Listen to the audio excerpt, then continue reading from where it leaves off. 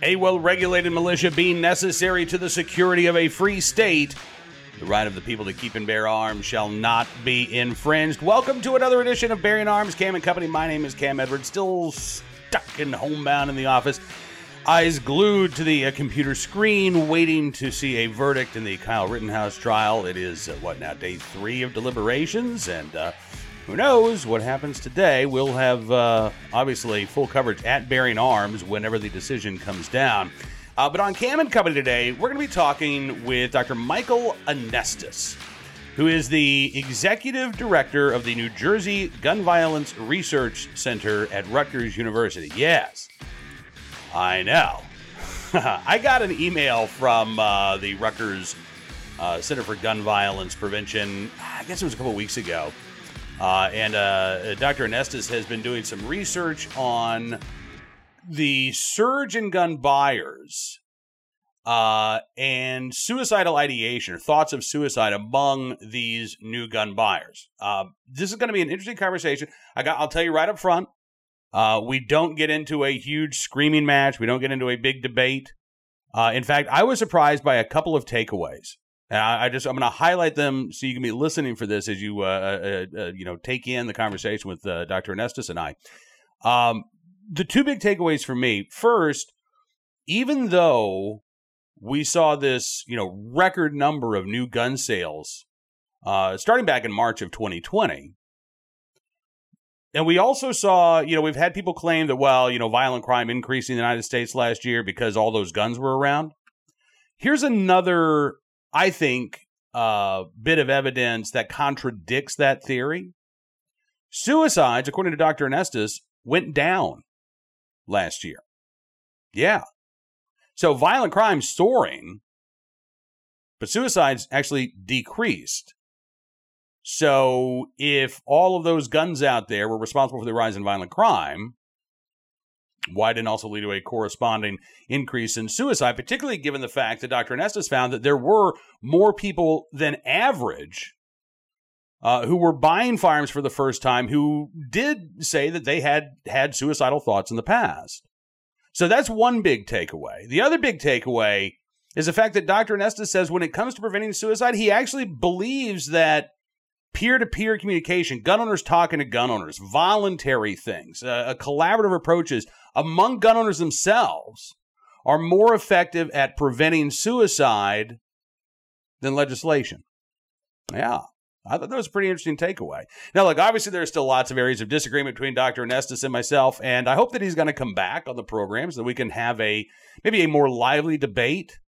But honestly, when it comes to saving lives, when it comes to suicide prevention, this is something that I know gun owners do care about. I know FFLs, I know firearm instructors around the country who are working to improve mental health, access to mental health, and to try to save lives. And that is an important conversation. I'll have that conversation with anybody, whether or not I agree with them on Second Amendment issues or not. So while there are, I think, some areas of disagreement with Dr. Anestis and myself, and we'll probably get into those in future conversations, today we're actually trying to find some common ground when it comes to, again, preventing the intentional loss of life and suicide, which is a tragedy that's affected so many of us, including all of us here at Bearing Arms. Bob Owens, who was there's no way that I could ever fill Bob's shoes. But, Bob is no longer with us because he took his own life. And so this is a topic that can be maybe painful and uncomfortable for gun owners to talk about, but we can't be silent. So take a listen and a look at my conversation with Dr. Michael Anestis, the executive director of the New Jersey Gun Violence Research Center. Dr. Anestis, thanks so much for coming on the program. It's good talking with you. Yeah, thanks for having me. Absolutely. So you've recently released some research about what you're calling the surge gun buyers, right? I've been calling it the great gun run of 2020 and 2021. The millions of firearms that were sold, and a lot of them to first-time gun buyers. And I know that there's been, there's no hard or fast data on how many of these gun purchases since, let's say, March of last year were first-time gun buyers. But your data showed about a third of everybody who purchased a gun. What was the time period that you looked at specifically? I don't want to misrepresent your data here. Yeah, sure. So this is the second study we published on this, and this one, I think the one you're referring to, was looking at anybody who purchased between March of 2020 and June of 2021, but really March to March, because most of our data here was really collected January through March of 2021. So maybe there's a few people between March and June, but we're really looking at about 12 months from the beginning of that surge to again March 2021. Okay. And you found what, about 34% of those gun buyers were first time gun buyers? That sounds about right to me. It was actually a little bit lower than I expected because I'd seen NSSF release some data saying they thought it was closer to half, but that was also a while ago, right? So it's possible the dynamics have shifted since those numbers came out. Yeah, I think their estimate was like 40%. Yeah. So, so it's fair to say that a good chunk of those gun buyers were first time gun buyers. But specifically, you all were looking at, and look, last year was a very stressful year for a lot of folks, right? And so there were a lot of stressors in our lives. But your research suggests that it was pretty common for some of those new gun purchasers to have suicidal thoughts or have had suicidal thoughts in the past. Yeah. And what's important about that is it's very different than what's typically the case. So firearm access is certainly associated with suicide death. That's a whole other conversation, but it's not associated with suicidal thoughts, right? So buying a firearm doesn't make someone suicidal. If you have a firearm owner and a non-firearm owner, I have no way of guessing which of these two is more likely to have suicidal thoughts. And that's great, right? That's good news. What we're finding, and again, we found this 2 times now, is that the folks who purchased during this great gun run are more likely to have had lifetime or past year or even past month suicidal thoughts than other firearm owners or non-firearm owners. And those two other groups don't tend to differ from each other at all. And in fact, if they do, the firearm owners tend to have less suicidal thoughts than the non-firearm owners. So it's really, this group standing out just fundamentally different than other firearm owners or folks who've never owned a firearm. And it was particularly true for that crew of folks who bought their first firearm ever. So did you ask why they purchased a firearm? Was that one of the questions that you asked these folks? We did. And that's not, I don't think we had any of that in that particular paper because we were focused on just the suicidal idea. Sometimes the journal just really wants you to have one story you're telling. So we've asked that a couple of different ways. We always ask folks, even before this search started, hey, what's your primary reason? What are the different reasons? And like anyone else, the primary reason we always find overall is protection at or away from home, particularly at home, right? So I purchased this handgun. I want to keep myself and my family safe in my house. And that's why I own this firearm. And that's always been the case as the number one reason in ours. But we also asked about things that have been going on in the world during that time period. Did any of those influence your decision? And there's not one thing that stands out, but you see some differences. And so amongst those folks who bought for the first time, they were really saying they were buying in response to sort of vaguely COVID-19, the pandemic stress. Something about them made them decide, and they were still buying for home defense, but something about life in the pandemic made them say, I'm going to buy a firearm. Maybe I wasn't going to before, but now I did. If you look at the other folks who bought during that surge, but they were just buying more firearms. They already owned before that. There wasn't necessarily anything different.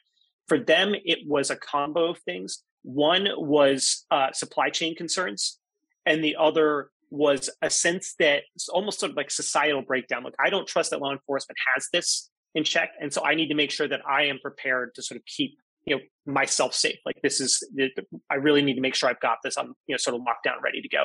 So you had 2 different groups, and one of them seemed to be more general stress related. The world's on fire, but it isn't that there's a physical threat. It's that the world feels threatening, and this feels like safety. And the other group says, look, A, the supply chain's a concern, so I got to buy now because I don't know when I can. And B, there's this actual sort of tangible physical threat that I'm trying to counteract by purchasing. So just very 2 different paths is what we were seeing. Yeah. Did you, and of course, all of the people that you spoke to, thankfully, regardless of any, suicidal ideation that they might have had, they're all obviously still here for you to speak to them, which is, that's good. We like that. But did that come up at all in terms of, why you were buying a firearm? Did you actually have a lot of people say, because I was suicidal at the time? No, and we didn't ask that because it's a tough way to ask, right? And what's tricky is a lot of times folks aren't really good at thinking back and saying, how did my emotions influence what I did? We tend to be pretty accurate. So even if I asked that and folks answered, I don't know how accurate those answers are going to be. Some people might say that's why and it wasn't. Some people might say it's not and it was. So it's kind of hard to read those data. So I just kind of hold off from asking because it's hard to get it.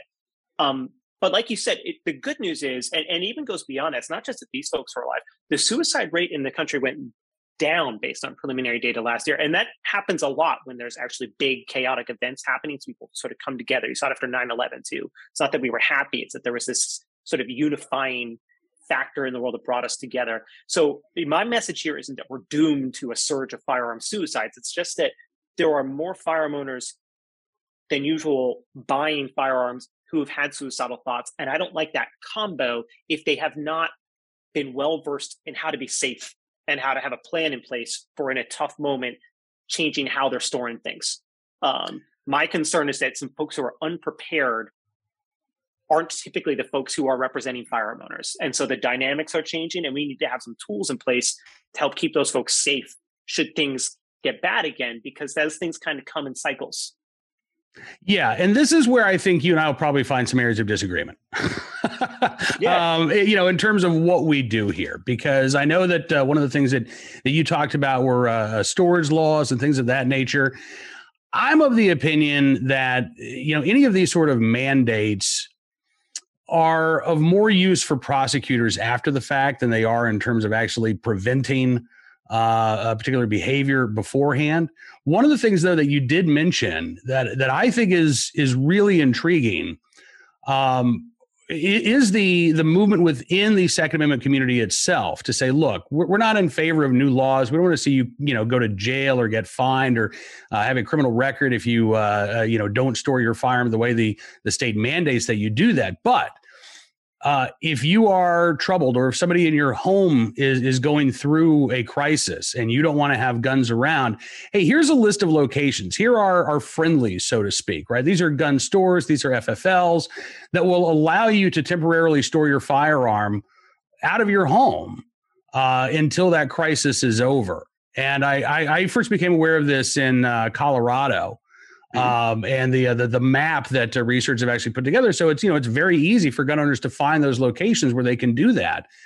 I'm curious, what do you think? And if you have a let's throw everything at the kitchen sink and see what works mentality, that's fine. But do you think that these storage laws and the mandates, putting new laws on the books, are more effective than these sorts of grassroots volunteer cooperative approaches that we're seeing? No, I don't actually. So, and where you might see some effectiveness from those storage laws in particular would be for child or adolescent suicide protection, right? So the benefit there would be if parents tend to underestimate the access that their children have of firearms. So that's where I see, if there's value in those laws, that's where I see that mostly residing.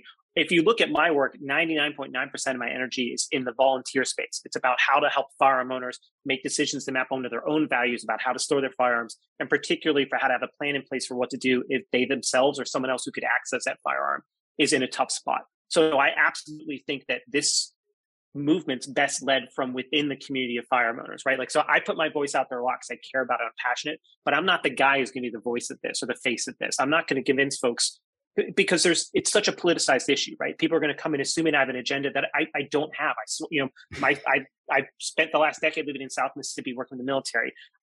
I'm not mandating anybody in that population do anything. And if I did, they aren't listening to me, right? So like that's not my game here. That's not my play. The goal here is just to help folks, first of all, buy into what I think is indisputable. There is a risk that if you are suicidal and there's a firearm you can readily access, that's scary, just because the lethality rate of the firearms is fundamentally different than other methods. So in your tough moment, I just need you not to just be able to reach for this. I need there to be something that slows that down.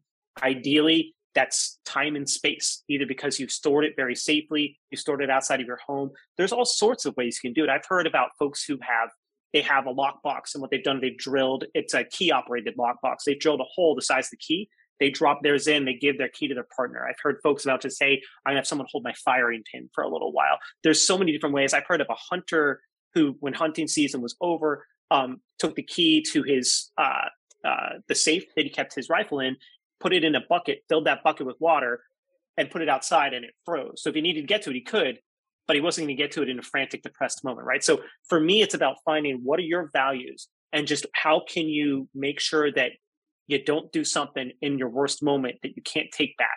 because 85 to 95% of the time folks use a firearm in a suicide attempt, they die. Less than 5% of all other attempts combined do, right? So the method matters. It's not that it's worse if someone dies with the firearm. Of course not, right? It's just that I need to find a tool that gets someone to buy into there is some risk here. And how can I still maintain my lifestyle, my autonomy, and my values and beliefs, but keep myself and my loved ones safe? That's it. So I totally agree with you. Collaboration, better. Led within the firearm community, better. My job is to help provide the data out there to say, this is what we know, this is what we don't know. How can we find some solutions that work? Well, it seems to me like one of the other areas here that we should talk about. I mean, you talk about, in that moment of crisis, what can we do to generate a little time and space when you're in that moment? But I think too, one of the big conversations that we need to have is surrounding mental health and the idea that, look, if you're struggling, it's not a sign of weakness. It doesn't make you a sissy.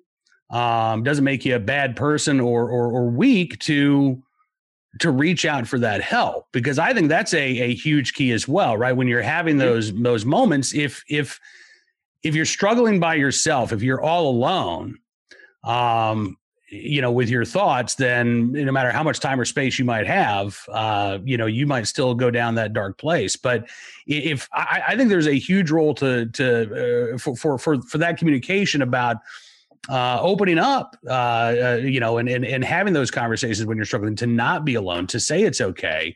How important is that in this discussion as well? Enormous. So I think the way to think about it is these are two things that have to go hand in hand. So I'm a licensed clinical psychologist. My training and background is in psychotherapy and how to help people in anguish feel better, right? So I am 100% on board with that. And I think it's two things. I need people, on a global scale, I need sort of societal norms to change, people to be comfortable talking about their feelings and seeking help. And I need people to have a path to do that. And I need them to be alive to do that, right? So like you said, putting time and space in a moment doesn't make the agony go away. It gets you through that moment. But I need to get you through that moment. So when I talk about the safe storage, it's not because I think, well, that's it, we're done, nothing else to do. It's that I need to do that so that now you can pursue the biggest goal, which is to build that life worth living. It's to get you past this moment that made you want to use that firearm for a different reason you bought it for in the first place, right? I want you to feel happy and get you to the help that you need. So I think they work hand in hand. I often compare it to, think of me as the guy talking about wearing your seatbelt. That doesn't mean I don't care about drunk driving, right? Like, I care about both of them. I'm talking about this one because it's, at least on my side of the field in psychology, folks aren't talking about that enough. They get too fixated on one thing. And the problem, here's the trick with it, is the demographic groups most likely to die by suicide using a firearm. So men in general, middle-aged, older adults, service members, veterans, law enforcement, all of these guys belong to groups that sort of culturally speaking, like you said, make it hard, makes it feel like a sissy, or there's going to be all sorts of consequences to talking about what you feel and seeking help. So they underreport their suicidal thoughts and they avoid mental health care. And so that's why so often the story is, I never saw it coming to the loved ones. It's not because it came out of nowhere. They just didn't tell you. They were probably thinking about this for a long time. And so I definitely want to move those folks to be more comfortable seeking help, and I want to provide them the best help available. And in the meantime, I want to make their environment safer, or have them make their environment safer, not me come in and do anything. Again, it isn't me mandating anything. It's helping folks create an environment that until they can find the help they need, they at least are not so vulnerable to the worst possible outcome. It's interesting. And again, I really appreciate you coming on the program talking about this, because like I say, you and I are probably not going to agree on, the need for new legislation and things of that nature. But I think that we certainly can agree. And I know plenty of other gun owners out there. In fact, there, as we mentioned a couple of minutes ago, there are gun owners who are actually, I think, leading the way in terms of having these conversations. So this is something that the Second Amendment community, I think, is aware of. But you did mention that this has become politicized, and it is the gun control movement that's out there pushing things like storage laws and red flag laws, which I also have some big issues with. Do you think it would be better overall if the gun control lobby were to step away and to let the Second Amendment community step up and sort of lead on this issue rather than haranguing gun owners? Because like it or not, Michael, you're right. I mean, if Moms Demand Action or Giffords is out there talking about the need for storage laws, even if their intentions are good, we see that as restrictions on our right to keep and bear arms. Yeah. So, I mean, my goal is always to save as many lives as possible, right? It isn't about advancing, it's not about getting a win. And I don't, again, I came to adopt a different community as my home and my family over the last decade than I ever probably anticipated growing up, right? So I come at this from a very different, I'm grateful for the time I had living outside the bubble I grew up in. Let's put it that way. And so I think it's made me think about things in a very different way that I think is probably helpful for this. I'm never inclined when people have an energy for a shared goal of mine, which is save lives, to tell people to back off. What I'm inclined to do is to tell people not to harangue anybody. If someone's belief is to pursue this and they believe this is where the data goes, they'll save lives, I'm never inclined to be like, no, you should drop out of this because I share the goal and I don't feel like I have all the answers. And so I'm not going to say one person drop out and throw everything over here. But I am saying, take the heat out of the conversation, man.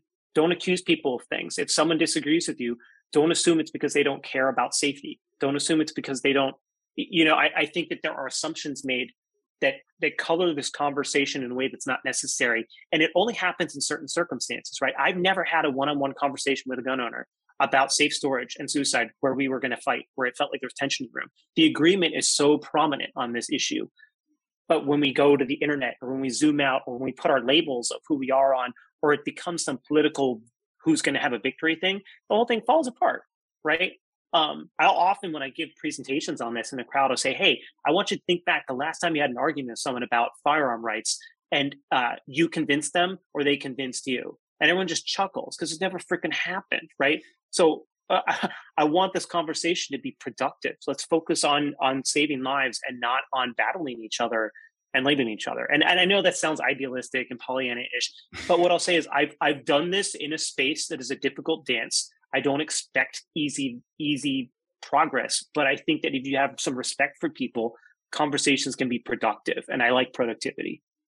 Well, I've been accused of being an idealist and a Pollyanna myself. So, you're in good company. And listen, I want to continue our conversations here because I think that you obviously are going to be conducting more research. What is the next study that you're looking at right now? What's the next thing that will probably be published from the Rutgers Center? Gosh, we're working on a million things. It's hard to predict, and publishing makes me sad in how long it takes. So I don't know that I can predict that, but let me tell you about some of the stuff we're working on related to this that might not be published as quickly, but they're initiatives we're excited about. So the next one I'm interested in doing, this sort of lines up with what you're talking about, is getting some tools. So there's an intervention called lethal means counseling I did with the Mississippi National Guard. It's just a one-on-one conversation about, hey, should the situation arise, do you have any thoughts about how you might store your firearm to keep yourself safe?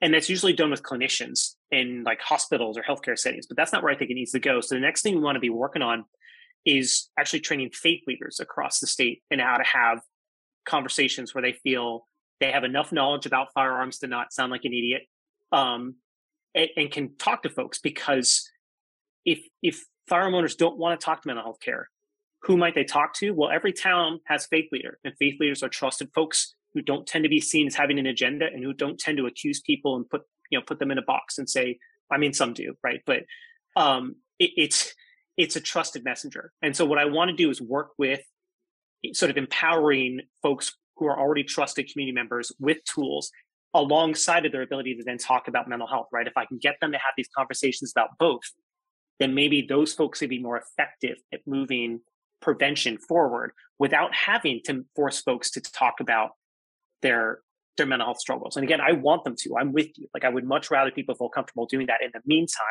what can I do to keep them safe?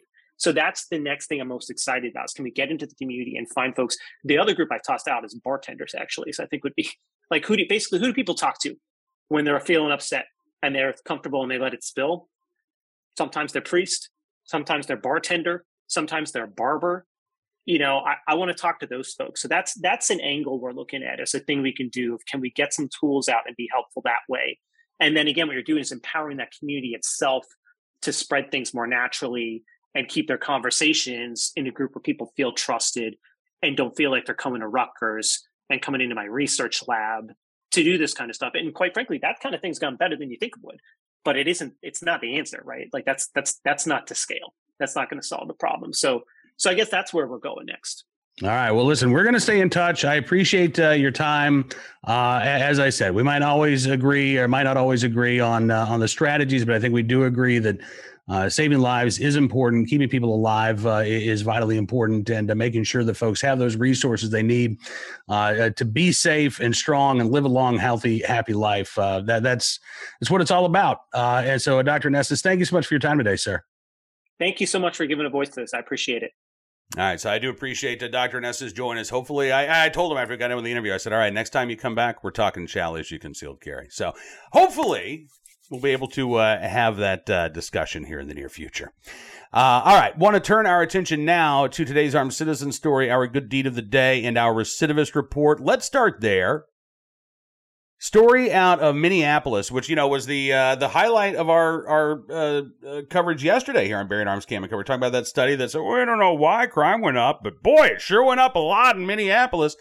Yeah, it's a KARE, Channel 11, noting that felons who've been put on probation, despite new crimes, they've been able to stay on the streets, have allegedly committed 16 homicides in the area just over the past year. This is amazing. Excuse me, I'm sorry. No, over the past year. First guy that they talk about, a guy named Devon Dwayne Glover, who back in 2017 fired shots at a light rail stop in St. Paul. A bystander was wounded.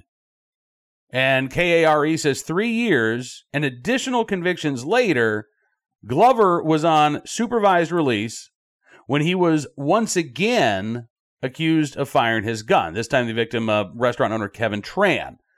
And KARE says police and corrections department whistleblowers say that Glover's case is indicative of a growing trend in Minnesota. Convicted criminals on probation and parole allowed to remain on the streets even after serious violations of the release terms, which include committing new crimes. And as they say, the results can be devastating. They've documented at least 16 murders over the past 2 years. Excuse me, not the past 12 months, but the past 2 years, allegedly committed by convicted criminals who were on probation or parole, had already been charged with a serious crime, but were left on the street instead of being sent back to jail. So these are people who were convicted. They were given probation. They committed another crime. Their probation was not revoked. And then they went on to be accused of yet another crime. This one, a homicide. An ombudsman report from the Department of Corrections last year shows that revocations were down 45%. This is part of a strategy to protect the health of inmates behind bars, so you keep scofflaws and offenders out on the street. This ombudsman report included several anonymous interviews with the Department of Corrections staff. Most of them say, look, we're okay with reducing probation revocations if there's a technical offense, but the policy had, quote, swung too far. They say it's become hard to get a probation revocation hearing, quote, even for new, more serious offenses such as assault or being in possession of the presence or in the presence of a firearm. And they said that community members and supervising agents will get hurt. And as KARE reports, they already are. Now, today's armed citizen story from Bossier City, Louisiana, where a gas station clerk forced to defend their life against a would-be robber. This was last Sunday, about 3 o'clock in the morning, at a Circle K. Clerk of the gas station fatally shot that would-be armed robber, the man identified as Dondre Dunn of Marshall, Texas. The gas station clerk has not been identified, is not facing charges. We might not ever know his name because they were they were the victim of a crime here. Again, allegedly committed by Dondre Dunn of Marshall, Texas, who was fatally shot by that gas station clerk in self-defense. And finally today, our good deed of the day, Cumberland County, Pennsylvania, where a police officer in the right place at the right time, willing and able to do the right thing to help bring a new life into the world. This is back on September the 30th. Robin Von Lum, the first to arrive for an ambulance call at a roadway inn in Cumberland County, PA, to assist a woman in labor. Became obvious that Von Lum wasn't just going to have to help, but would actually have to take the lead in delivering a healthy baby girl. Robin Von Lum used to be an EMT, but she had never delivered a baby until then. She did great. When the EMTs arrived, they took over the care and transportation, took the mom and baby to a local hospital for care. Von Lum said it was an amazing experience, and she is glad that she could help. Well, I'm glad she was there to help, too, because delivering a baby all by yourself, I cannot even imagine what that would have been like. So in the right place, at the right time, willing and able to do the right thing. Officer Robin Von Lum there in Cumberland County, PA. We thank you for your very good deed. And we thank you for tuning in to Bearing Arms Cam & Company. As always, hopefully on Monday, I'll be back in our studio, or at least have a blackout curtain so you don't see the ray of sunshine slowly moving up my body here as we're doing the show. Anyway, I do appreciate you taking part in the program. As always, if you like what you see, don't forget you can go to bearingarms.com/subscribe. Use the promo code GUNRIGHTS. You will get a significant discount on your VIP membership. That gives you exclusive analysis, news stories, information you're just not going to find anywhere else. It's our way of saying thank you for your support. We really do appreciate it. Your support as a VIP member allows us to do things like send Julio Rosas to Kenosha, Wisconsin to cover the Kyle Rittenhouse trial. We'll be covering the 2022 SHOT Show from Las Vegas here in a couple of months, right here on BearingArms.com. In fact, your support allows us to do shows like this, Bearing Arms Cam & Company, each and every day. So again, we really do appreciate your support for independent journalism, pro-Second Amendment journalism. We need more of it out there. We're not going to get it from the mainstream media, but you are helping us do our part, and we thank you very much for that. We'll see you back here on Monday with another edition of Bearing Arms Cam & Company. We will, of course, be updating BearingArms.com all throughout the weekend, so make sure you check it out for the latest Second Amendment news and information that you need to know about. And until we talk again, be well, be safe, and be free.